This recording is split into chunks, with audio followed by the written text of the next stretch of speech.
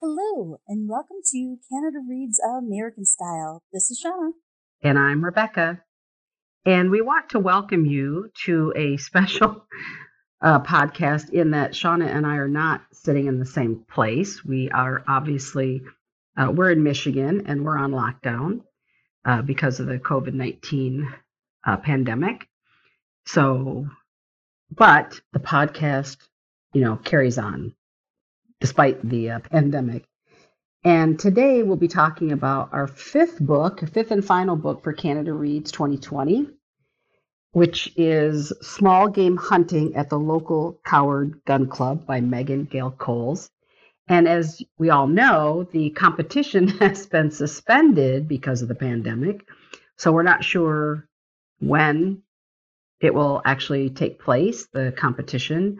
But we thought it's time to go ahead and get the fifth book reviewed, right, Shauna?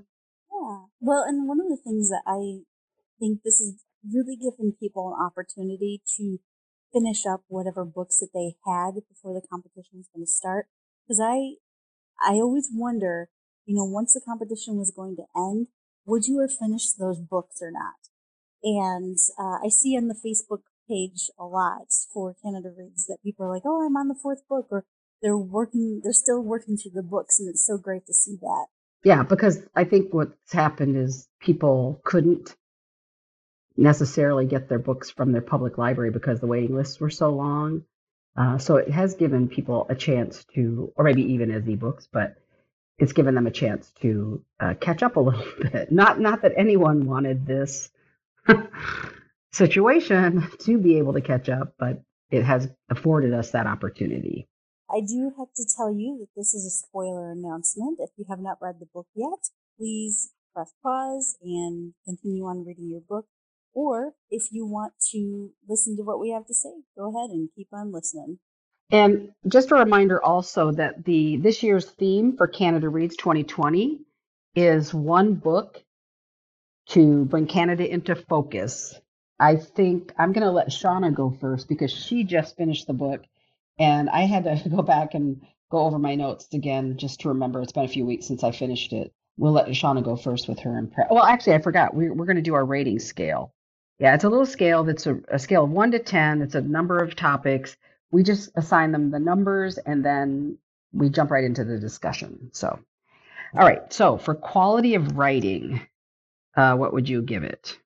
I gave it a 4, Okay, I gave it a 9. Pace. 3, Dang, you really didn't like it. I gave it a 9. But I will have to say that not the very beginning. Plot development. 3, I gave it a 7. Characters. 9, I gave it a 10. Enjoyability. 3, Okay, I gave it a 10. And insightfulness. 4. And I gave it a 10. This is, I think, the book that we have the widest divergence of opinion here. And then ease of reading, 2. I gave it a 6. So I do think it's difficult to read, and then of course it doesn't have any photos or illustrations, so that's not applicable. So go ahead and let you get started. Well, I had to tell you the very first thing. Overall, the story wasn't bad. I'm not going to lie about that part. But the thing that I hated the most was that there is no quotes around the dialogue. And it is so difficult, especially if there's more than two people in a conversation, like when it's between George and Iris and John, when all three of them at the end are talking about, oh, do this, do this, do this. I'm sorry, who the fuck's saying what? So I just hate that there are no quotations. It's to me, it's like, oh, you know what? I don't want to pay the extra ink to put a couple of lines around some words and be able to say who's saying what. And it's actually the reason why I did not read Margaret Atwood's The Handmaid's Tale, especially because it was so difficult to understand with all the different characters.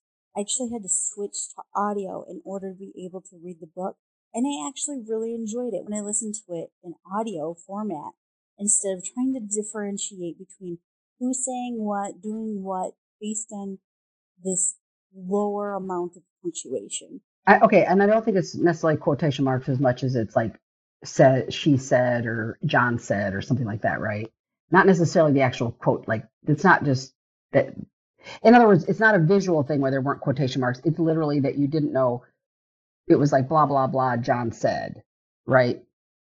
Well, I had to, like, if you reread it slowly, she does notate who's speaking to who based on what's being said in the text. But quotations are such a visual clue to, it's a transition in your mind from, okay, here's a narrative to the difference between narrative text and dialogue text. Okay, that's why I just wanted to clarify. What is it? Yeah, what was it was the problem? Because for me, I've had other books like that where I've been confused and I couldn't tell who said what in the conversation. But this wasn't one of them. In fact, when you said to me, I don't know, a week ago or so, that he didn't have quotation marks, I said it didn't, and I went back and looked. So that was never, it wasn't a visual issue for me, and it wasn't difficult for me to understand who was saying what, and it wasn't a barrier for me. So it's kind of interesting because I will say that it was difficult. I thought the writing in the beginning was difficult to grasp, and that may have been why, and I wasn't even necessarily aware of why I was struggling at the very beginning. I'm also not sure if I struggled at the beginning because everyone's comments in advance that I read, they were all saying it's hard to get into the first 50 pages or so.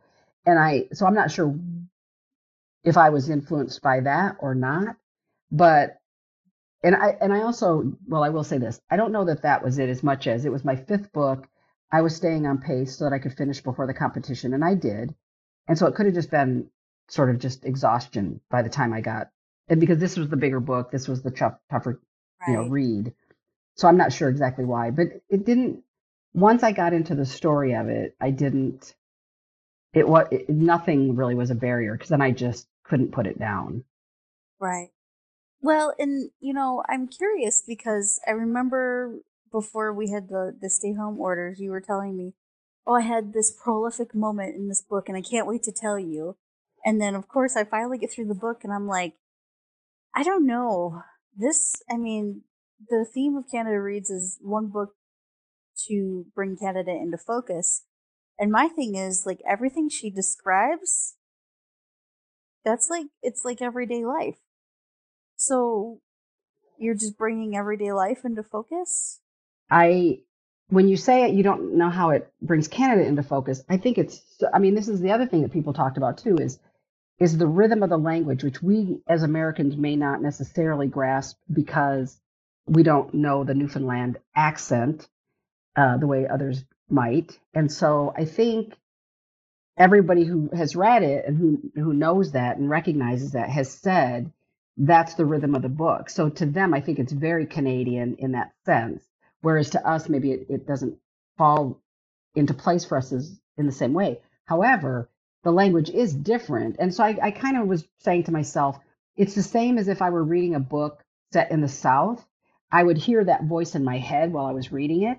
And so it would make sense to me. So I think that this book really clearly brings Canada into focus in the sense that people who are reading it are probably hearing that voice. I just think it's something that we wouldn't necessarily recognize. I did watch a lot of Letterkenny in order to be prepared for the language of this book.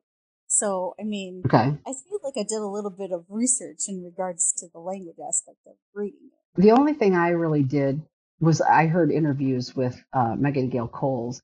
And when I heard her accent, there were a couple of times when I first heard her, it didn't really, I don't think she said that much. So it didn't really catch on for me right away. And then I heard a longer interview with her and I was like, oh, wow, now I really can hear that accent.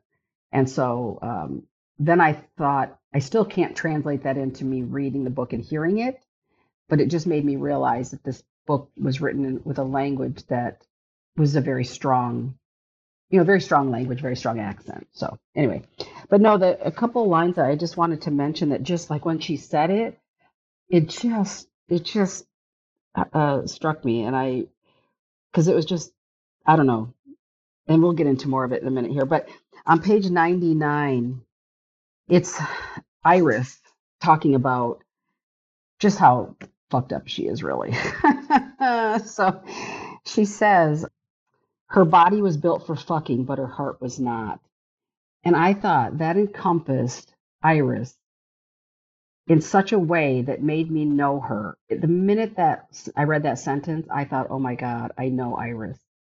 Because I have known a lot of women who have been in similar situations, whether it's me personally or me with my friends or whatever, or just reading about women's experiences in relationships, like relationships that are going nowhere. And boy, I'll tell you what, I just felt like that made me know Iris instantly. And that was on page 99. So the rest of the book, I just had her in my heart. I had her in my mind the whole time I was reading it. So I love that line. And then the other line that really struck me because so now it's like 200, almost 200 pages later on page 279, when Olive was going through that rape, gang rape, she said, "You like that, hey? Say you like it, say it." And so she did. She pretended she liked it because objecting did not seem a realistic course of action. This is why Calv had brought her here. This is what she was here for. Olive's body was built for fucking. And I thought, wow. So here you have the line where it says, Iris's body was built for fucking, but her heart wasn't. And then you have Olive's body was built for fucking. And it was just a way of, to me, really describing women's experiences in a really deep and meaningful way and a painful way. And I think that's why I absolutely love this book, because I think, it's really funny. There's that phrase that everybody always says, something like, you never know, be kind to people because you never know what pain they're going through or experiencing or something like that. Can't think of the exact quote. And what I realized, because I read a lot of nonfiction or I read a lot of people's comments and social media and stuff and heartfelt things that people tell about themselves. And I think everyone is fucked up on some level. And women, especially in this culture, are fucked up because you can't be beautiful enough. You can't be thin enough. You can't be white enough. You can't be feminine enough. You can't be enough of anything. And we say that, but I think this book shows that that's true and that women, because every woman in this book, even George, who fell in love with a man who was an asshole and a jerk and who she supported and did everything she could for him, and he screwed her over time and time and time again. I thought it had like every woman's life experience. And this isn't just random women here or there. I think most women can identify with some woman in this book. I really do. Anyway, I've talked long enough. Go ahead. Well, and that's one of the reasons why I gave characters such a high rating, was because the characters are well developed in this book, along with their stories and how they have to handle life and go about all of that. So, I think that the viewpoints of each of the characters is one of the biggest fundamental pieces that made me finish the story, especially trying to figure out, A, how is everybody connected? And B, what is the premise of the story? What's actually going to happen?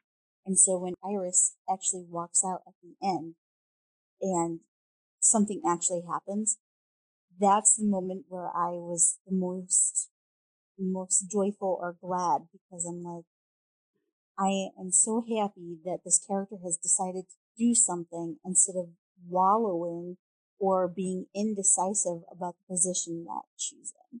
Now, we don't know that much about any of the other characters, about whether they're going to stay in the positions that they're at, but at least Iris was able to stand up for herself and do what she needed to do. The thing that I was a little unclear about at the end was whether Iris dies or not. Oh, no, I don't think so. No. No? Okay. No, because you kind of said that. You kind of said that, and I reread it. And it just, no, because I think what was really beautiful is I do think that thing where she says, I can't even remember what page it's on, where she basically says, I'm done. I'm gonna live my life.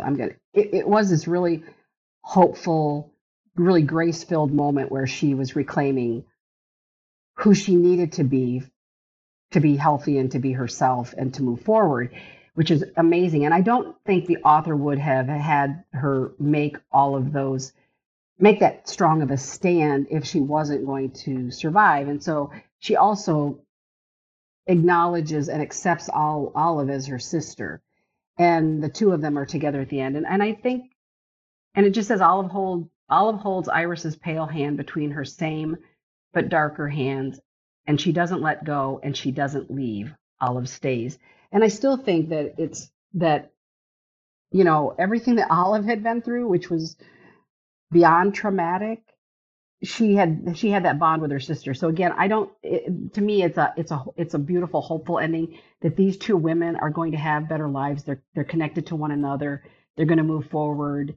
Olive kind of accepts her sister even though her sister rejected her earlier, you know. And so that's why I think it's just very hopeful. You know, Iris made her statement.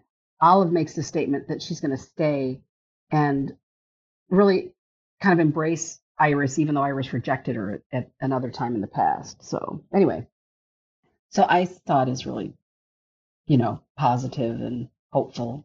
Do you feel that the guys in the story or the gay, like, because this story had homophobia in it, it had LGBTQ stuff going on, and I mean, there was a lot of kind of civil, humanitarian, and domestic type things. How do you feel the men were treated in the story? That was kind of a question I had about the men because I think I'm going to go on the Canada Reads Facebook page and ask what men thought about the book because I don't think there were. I wrote all the names of all the characters down and I was just kind of going over them and I don't think there's any man that comes out looking good in any way really. And the one who almost makes me the angriest because we know there are assholes in the world who rape women and men who cheat on their wives with girlfriends that they have no intention of ever, you know, marrying or, you know, leaving their wives for. But the one that made me the angriest was Calv because he took Olive to that event, that party when she thought it was a date, and then he walked away. You know what I mean? Like he left her there and he knew, especially because Roger actually assaulted Calvin's sister and he still remained friends with him. So I think that his character was really interesting to me because we know a lot of men behave badly. Well, I don't say a lot. Some men behave badly, right? But it's the ones that don't speak up and that they watch it happen and they just look the other way and they're friends with guys who behave this way, whether they're, you know, homophobic or racist or misogynistic. It's the ones who remain friends with guys like that. Those are the ones I have the most trouble with, honestly. Because I know people are going to be raised to be really bad, evil people at times. But it's, you know, it's that old phrase about when good men do nothing, blah, blah, blah. So that is one of the characters I had the biggest issue with. But I mean, I don't think any of the men came out looking, I mean, I think they were unfortunately realistic, but I don't think any of them came out looking good. What do you think? Yeah, I have to say that there are moments of hope, especially when you get the extreme of conscience and, they're thinking about doing the right and good thing, but they end up choosing not to. But which men? But which men? I mean, what man comes out looking even with hopeful? I mean, looking hopeful. Well, Cal, he goes back and forth about thinking about his sister and the girlfriend and, what they think and then what his friends think, but he still does what his friends would do. Yeah, but I mean, that's the issue I have with him is that I mean, it's not like somebody bumped into his sister. Somebody assaulted his sister, or Roger assaulted his sister, and then he left Olive to be raped. You know what I mean? So to me, I mean, that's the one I just can't get over is that character. That one is the most evil one to me.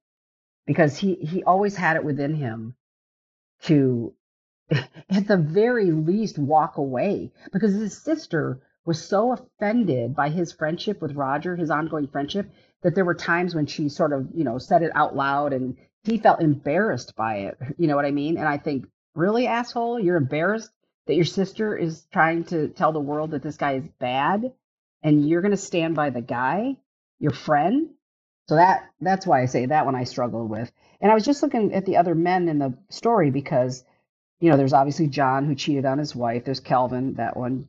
Then there's Damien, the waiter, who he's the one that saw Olive come out of the hotel after she had been assaulted or raped, gang raped. And then there was Major David, who was, oh my God, like I could have taken one of those. What are those big arrow things that, you could shoot at things like, what do you call those big arrow? There's like a bow, not a bow and arrow, but oh, I can't think of those weapons. I'd like to have shot him with one, is actually what I'd like to do. That character, I hated him so much. And then Ben, the bartender, who really had a crush on Iris, which I felt kind of bad for him. But those are really the male characters in the book. Damien goes back and forth about whether he should do, like, his boyfriend broke up with him because he didn't do anything. And so, I mean, him going back and forth about whether he should do it or not, I know it was one of the things. Yeah, and he had an alcohol issue. So, and that's why, to me, I felt like, I think one of your complaints was that, like, all of this happened and all of this, happened in one night. But here's my take on that. I looked at it kind of backwards a little bit, which is there was this catastrophic storm, and all the players, because, any one night, a whole bunch of people with interconnected stories could be in the same place at one time. And it was almost like, okay, this event happened, and now we're going to go back and explain how all of these characters are interconnected to one another, which then makes the story for me make complete sense. Because it was, like I said, at the beginning, it was sort of like when I first read that it was all happened during a snowstorm on one evening, I kept going, well, the whole book, that's not true. It doesn't really happen till the end. But when I kind of looked at it a different way, I thought, oh, so this thing happened, but here's how all of it is interconnected to this one night and these things that happen, these events that take place. Does that make sense what I'm saying? I'm not sure because, like, I've gone into the book knowing that, like, you told me that there's a lot of flashbacks and that you find out later in the story about, like, it's a winter storm, so on and so forth. So, I mean, I kind of always knew the timeline as I was reading. Yeah, and I don't know that I knew that before I read it. I think I read it. I think at, like, some point in the middle of the book, that's when I read that it happened one night during a snowstorm, and I kept going like, well, when is it? When does it happen? So anyway, Because I don't know if it's just because I read it as an ebook or because I don't know what the transitions look like in the book. But, typically there are visual clues to say whether you're going into the past or the present or the future. Sometimes there's a date or something notated. But, and I remember we were discussing this in my office, I think, just because we haven't had the opportunity to discuss this book as much as we have other books. So, because typically we will talk probably a good 4-ish hours if you accumulate all the time. oh, probably. 4-ish hours about each of the books before we even do our podcast review. The delineations in the book, it's in 3 sections. The first section is prep. So obviously the morning of the getting ready for that morning, which I'm still going to go back and look at because I just don't get that sense that we're in the present. Sometimes when I'm reading the book, I felt like it was a mostly flashback. And then there's lunch. The second section is lunch, and then obviously the final section is dinner. So it's broken into sort of 3 sections. But there's nothing that really, like, I didn't even necessarily realize it was broken into that. I think until I got to dinner, I was like, oh, there are sections here.